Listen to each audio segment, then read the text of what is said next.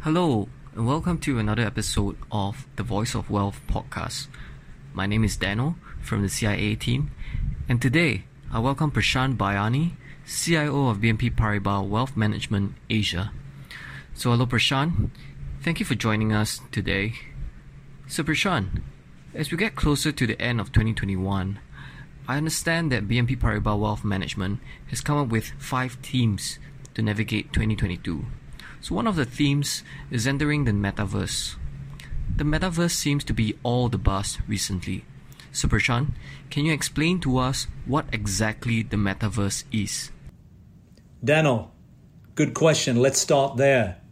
The metaverse literally means a universe beyond the physical world.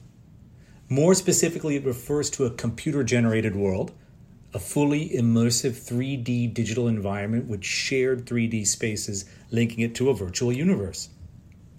It describes the concept of a future iteration of the internet. It's the ultimate virtual reality, if you will. A digital world anyone can connect to.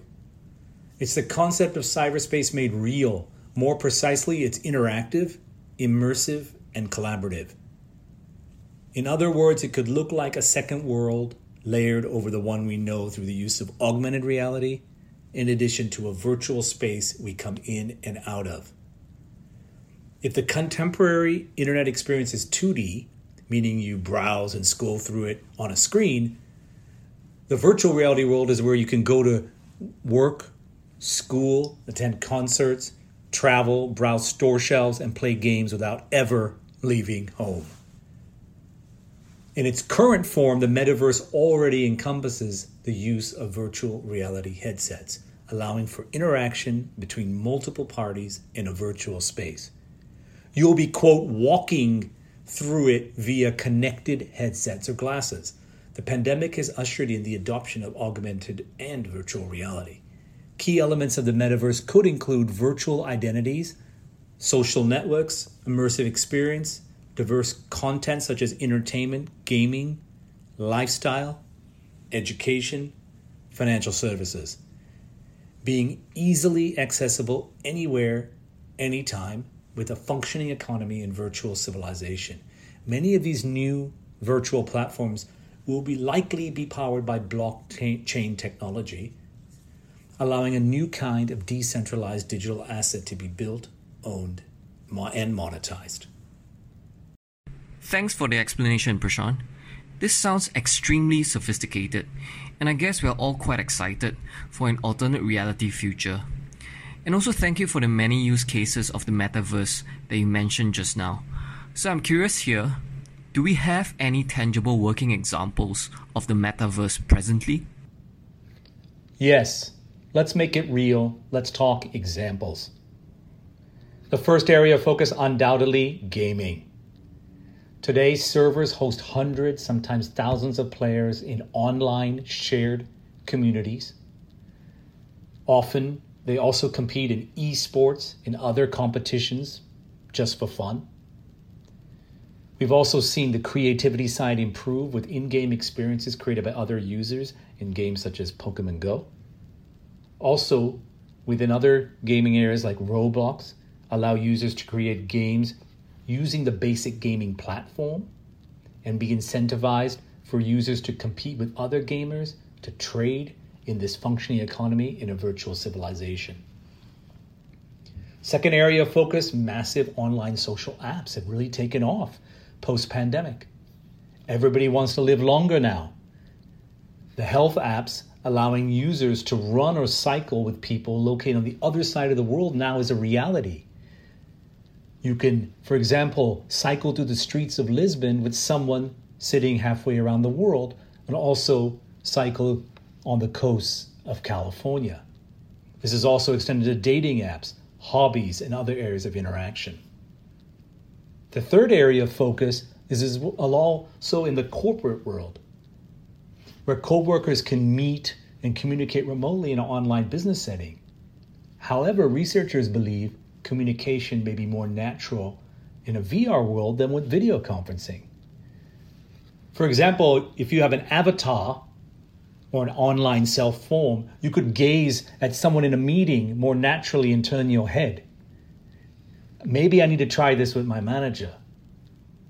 Also, your avatar could walk over and sit next to someone in a virtual meeting setting to start a conversation, as opposed to the decentralized pictures on a video conference.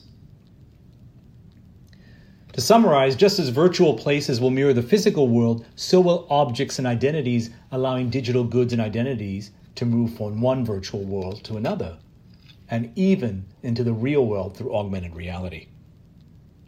Thanks for the examples, Prashant. The idea of the metaverse seems really interesting.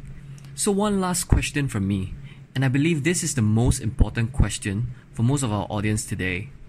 How exactly should we go about investing in the metaverse? Yes, this ties it all together. How do we take advantage of this opportunity? First, let's talk numbers here.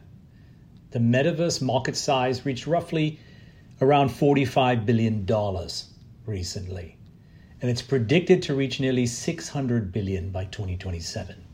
The metaverse market size is likely to grow compound nearly 45% per annum from 2021 to 2027. Investors may gain exposure to the theme via both public and private markets.